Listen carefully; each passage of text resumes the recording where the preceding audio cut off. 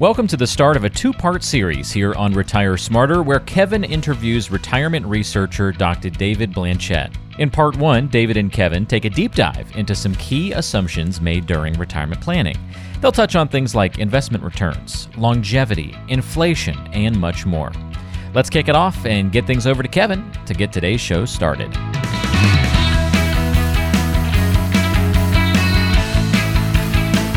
So on today's episode, I'm really happy to talk about some of the retirement evidence that belies our Retire Smarter solution. We've talked about a lot over the years, and probably more so on the investment side than anything, about the importance of having a science-based process, of having a process in general, but having empirical evidence behind it to support it. The joke that I always like to make is, if you're going to have surgery, do you want to have exploratory surgery where somebody's going to try to figure it out when you're cut open? Or do you want to have a predetermined surgical plan from a very experienced surgeon who's been treating patients like you for many, many years with a lot of success? So today we're going to dive into the retirement research, and we are very, very lucky to go ahead and have Dr. David Blanchett on the podcast today. So David is currently, he's the head of retirement research at Prudential's asset management arm, or PGIM for short. And correct me if anything I say is wrong here, David, but I think previously you were at Morningstar with the same title. So head of retirement research, very smart guy, MBA from Gold Standard at the University of Chicago, and a PhD from a similar Gold Standard for financial planning from Texas Tech University. So did I get that right, David? All right. Well done. All right. Awesome. And the one negative, sorry, I didn't know this from your Twitter profile, but you are a Bengals fan. Now, guess I could be forgiven being that you're in proximity to Cincinnati, but we have offices in Pittsburgh and in Northeast Ohio. So you're probably not getting a lot of love from those areas. Well, now, to be fair, though, a long-suffering Bengals fan, it's been a rough life for me up until this year. So that's fair. And I think most people can get behind Joe Burrow. He's an easy to like kind of guy. Yeah, he is. I remember reading, I think this was when you were at Morningstar, but one of the first papers that I remember seeing on retirement spending. And I just kind of went through your historical papers here and just pulled a few of those off. So I thought we could maybe just talk about those and what you found and what are some of the key implications for retirees. So some of them estimating the true cost of retirement in 2013, exploring the retirement consumption puzzle, really intriguing title there. So can you share a little bit about the work that you did in those papers? Yeah. So, I think it's, you could argue they're a bit dated, but I think that even today it makes sense because retirement is the most expensive purchase that a household makes, right? So, I think the average cost of a home in the US now is like $350K. iPhones are going to cost $10,000 at some point. But retirement is going to cost over $1 million for most people. And I think that the assumptions that we use as financial planners and even just normal households use to figure out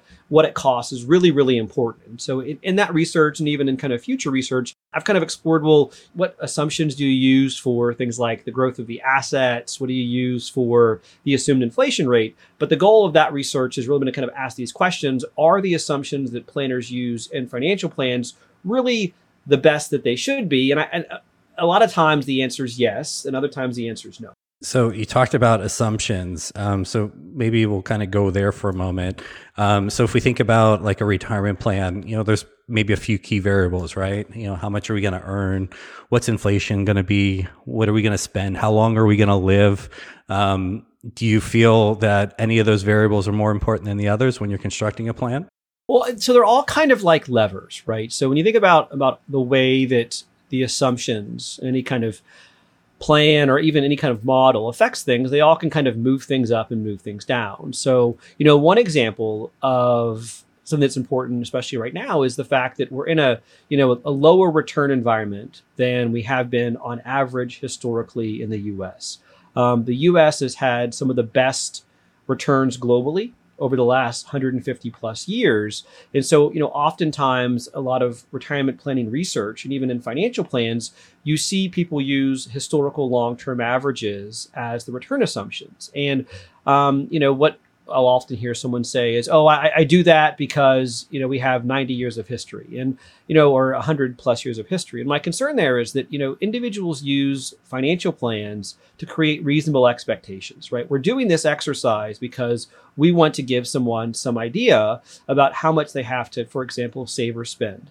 And a problem there is that, the long-term average yield on 10-year government bonds is over 5%. And obviously interest rates have kicked up recently, but we're still well below that long-term historical average. So I think that, for example, with respect to returns, it makes a lot of sense to make sure you're using something that's more forward-looking versus a pure historical average. So we're going to predict the future here and look at some of these expected returns, if you will. What do you think's reasonable these days if we just look at maybe broad asset classes for stocks and high-quality bonds?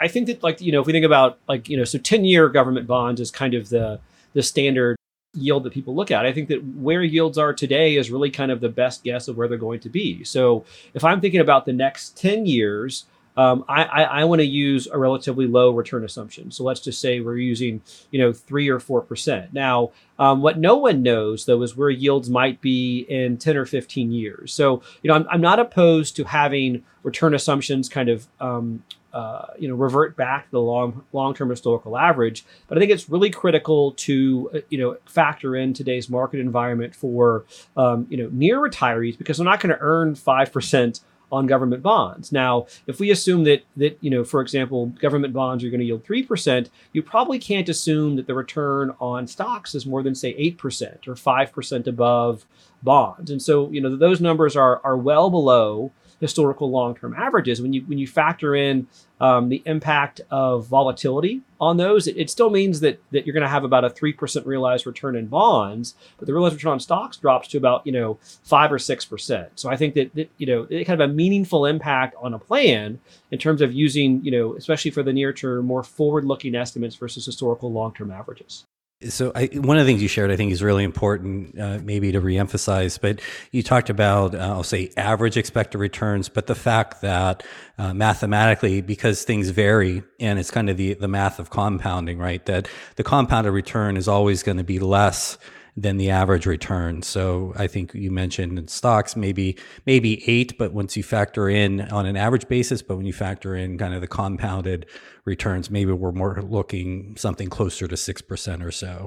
And I think this is one of those things where, people sometimes forget, or, we have a lot of engineers that we serve, and the engineers love spreadsheets, as do I, and, put a return assumption into, an Excel and kind of make some projections over time and with no variability. And, it looks awesome. Look how much money I have, at the end of my plan. But, that variability, or maybe sound a little wonky here, but like a kind of a volatility drag, the compounded return is always going to be less than the average return. And I think that always bears, is worth repeating. So one of the things that I looking at this, I just, again, kind of went back and looked at some of the historical stuff that you had done. I won't say I'm going to call you out here, because you're in the vast majority, and I don't know if anybody really would have predicted what happened to actual returns over the last several years. But I was looking at a 2016 presentation that you did while at Morningstar, and it was the best guess 2015 return expectations. And I certainly don't expect that you're going to remember this unless you're Rain Man, definitively. But would you maybe take a stab at what you would have guessed the 2015 return expectations were back then? Probably pretty low. I mean, I'm guessing that I undershot the ball. Well, I don't know if it's that under where we are right now, given what's happened in 2022, but probably a pretty low estimate in the grand scheme of things. Oh yeah. I mean, the bonds were, and they were kind of staged, as you said. So I'll call them dynamic. So you had them broken down between like 1 and 10 years, and then kind of long term, 20 plus years, what have you. But for stocks, it was basically between 1 to 8%, depending on the asset class. Whether it's small stocks, large stocks, value or growth, what have you. And then emerging markets were the highest at 8%, and then bonds were a minus 1%. So those were the kind of the shorter term 1 to 10 year, and we're 7 or so years into it right now.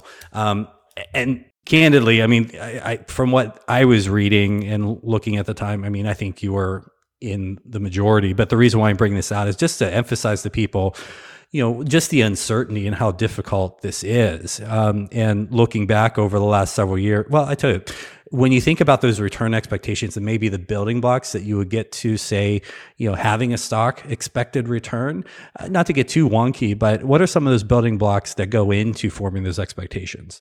Yeah, so first, if it was a negative return, it was probably a real return, which is the return after inflation. And, why that's I think really, really important is what we're seeing so far in 2022, right? You've got stock markets are down, bond markets are down, and inflation is up. And so for example, even if bonds are down 10%, if inflation's up 5%, their kind of realized return on an after inflation basis is actually negative 15%.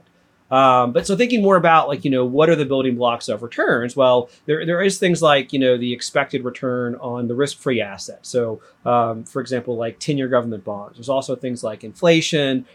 There's expected growth. But those are what the pieces you tend to see are used in these models. Now, what's kind of cool is, so I work at PGIM, which is the asset management group of Prudential. We actually have a group that releases quarterly capital market assumptions. And so, our expected return for bonds and fixed income has increased dramatically, for this quarter versus the previous quarter. Well, what happened? Well, bonds have gone down, let's just say by 10%. And so because they've gone down, that means that if you know how bond mechanics work, there's an inverse relationship between returns and yield. So interest rates have gone up. So going forward, the return on fixed income should be higher because we have a higher yield, but investors had to realize a negative return along the way. And so what you tend to see out there is that is the higher the markets go, especially for stocks and bonds, for example, the lower the future expected returns, but then those kind of can correct themselves based upon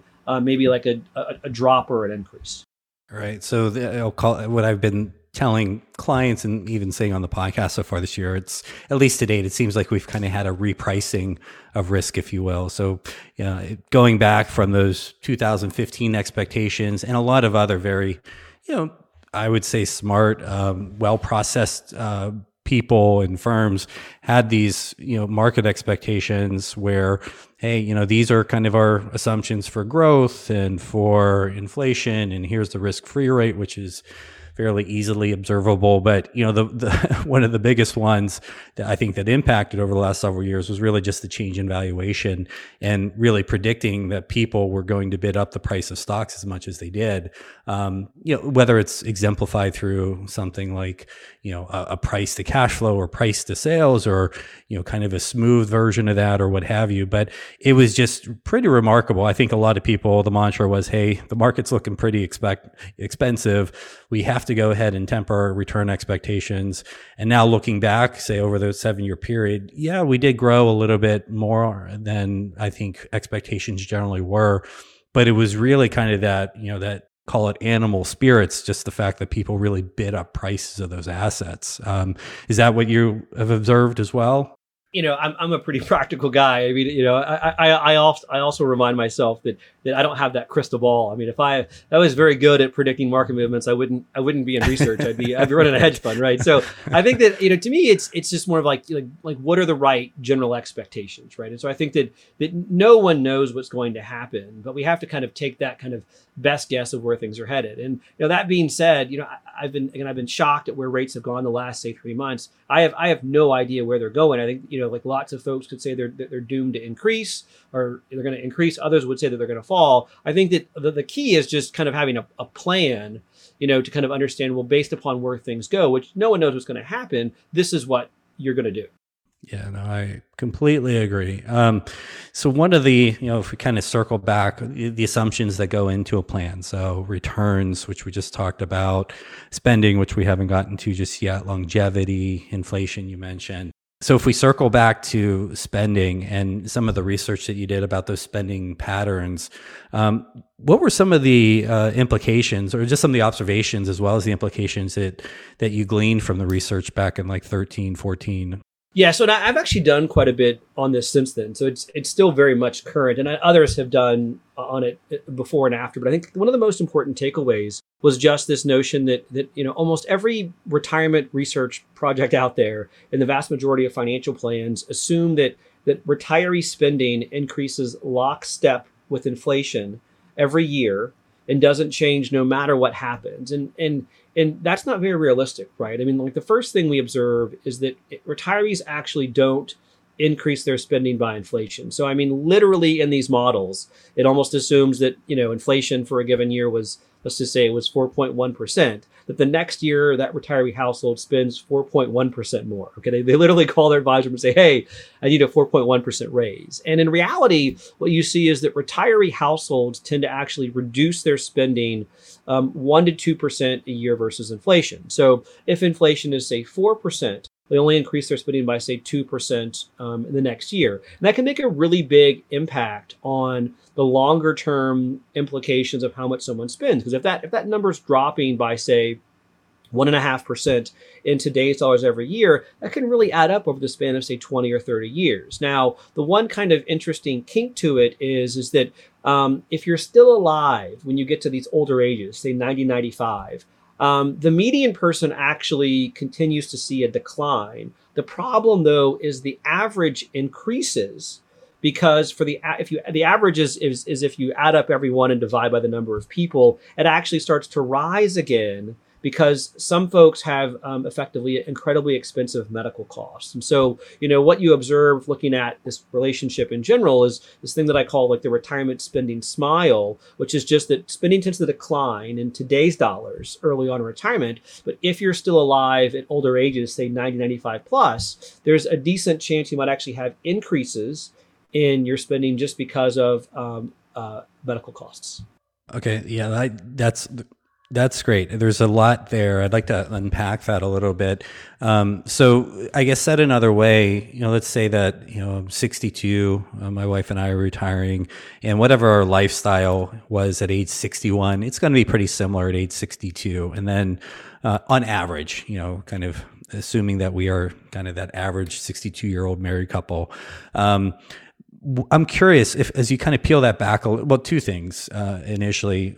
Can you just share about like how do you actually, what sort of data sources do you use? How do you actually arrive at these observations? And then also, I'm curious about like specific maybe spending categories that may really change over time. I know you mentioned healthcare towards the end of kind of the lifetime, but how do those spending categories, when you kind of peel the onion of spending back, how do those change? Going through the 60s, 70s, 80s, 90s. Yeah, so there's like a really fun model that came out, probably 20 years ago about this idea of the different phases of retirement. And you actually see this in the data. So when I'm looking at data, there's a study called the Health and Retirement Study that's been done ever since 1992. And it's biennial, where every 2 years they go back and ask the same people like 1,000 questions. And I don't know how they get folks to actually participate in this survey. But what it allows you to do is track the households over time to see like how they're changing. So a lot of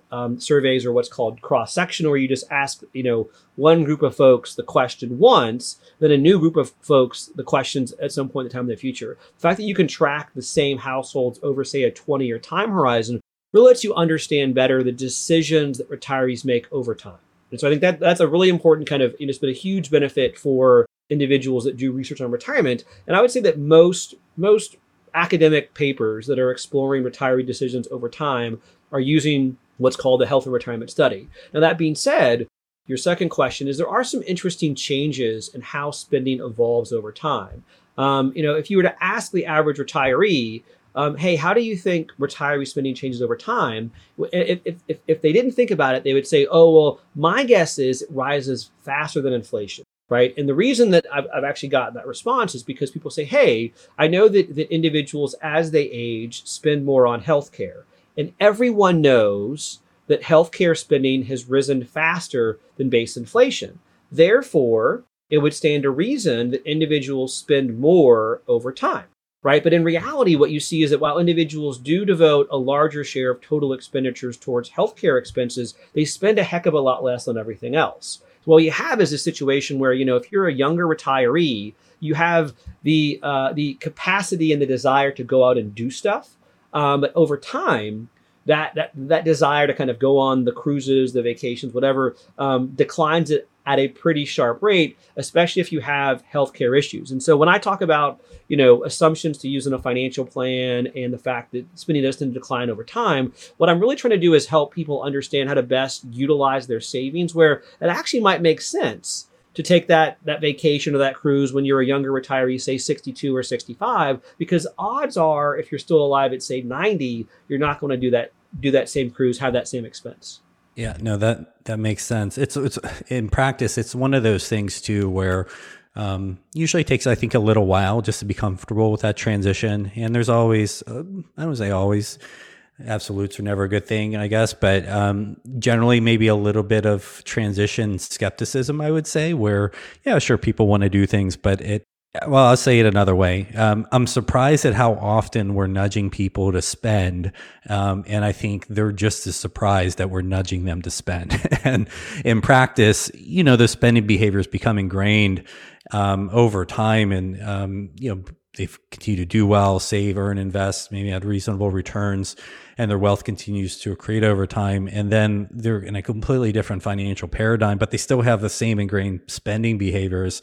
And it's just one of those interesting sort of catch-22s where the same behaviors that cause them to be in the very envious position financially that they're in are the same that pretty much preclude them from maybe doing a little bit more and enjoying a little bit more.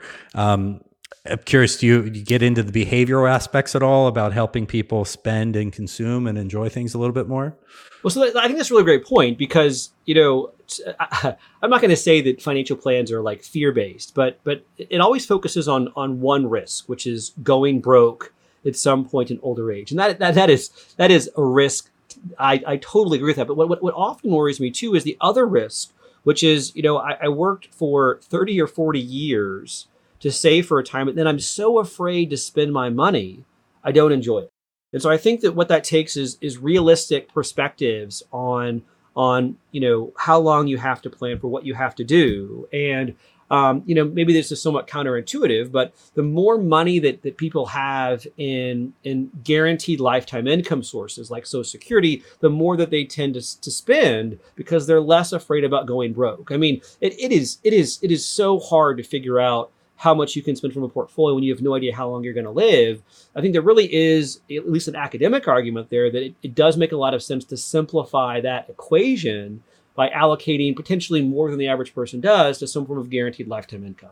Yeah, that's great. And I definitely want to go there. I guess before we move on from the spending part, though, when you look at the data, do you observe differences between, say, high income or high spenders or low income and low spenders? And if so, what are those? Well, so the interesting thing is that there's a few effects here. So, one question that I got a lot was that, oh, David, individuals spend less as they age in retirement. Is that just because everyone's broke?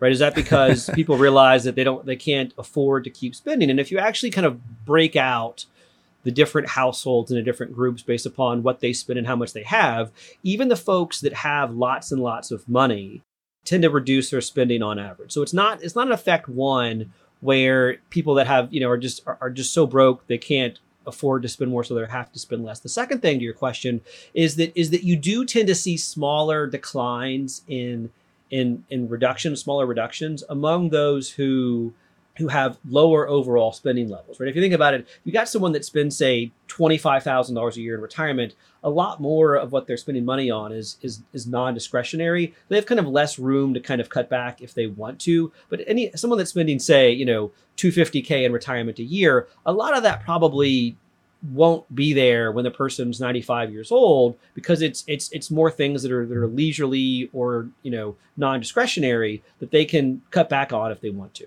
Yeah, no, that's great, and I think that sort of framework between we whether it's you call it discretionary or non-discretionary or needs or discretionary or some form of that framework in practice and working with people, just one, everybody's different. Some people will put charitable goals in the non-discretionary or the needs. Others will put it a little bit lower down the totem pole in rankings.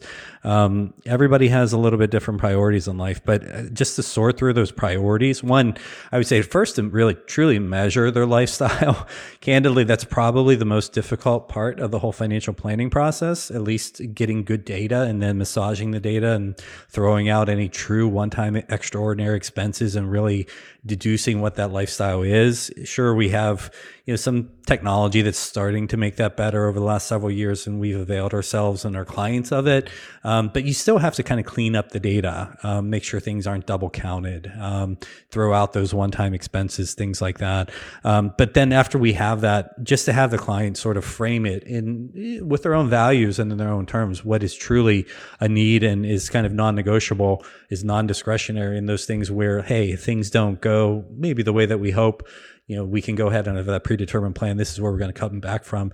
That sort of mental accounting or that framework. I haven't seen any studies on it. I've certainly seen studies about mental accounting, but it just really seems to help people, particularly in times like we're going through now when the markets are down and maybe, they see their success rates or safety margins or funded ratios or whatever we're using to kind of measure their financial planning success likelihood. It just really helps in practice to go ahead and do that. That concludes part 1 of our conversation with Dr. David Blanchett. If you have any questions at all for David, or especially for Kevin, you want to talk about your financial or retirement plan, a great way to get in touch is to go to truewealthdesign.com. You can click the Are We Right For You button to schedule your 15-minute call with an experienced advisor on the True Wealth team. Again, that's truewealthdesign.com, or by calling 855-TWD-PLAN. That's 855-TWD-PLAN.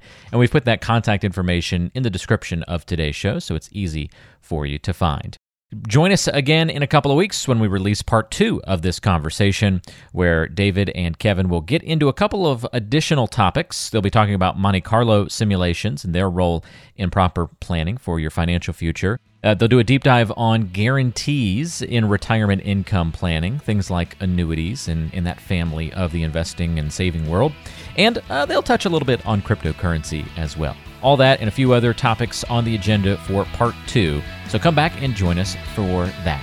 For Kevin and David, I'm Walter Storholt. Thanks for joining us, and we'll talk to you next time on Retire Smarter.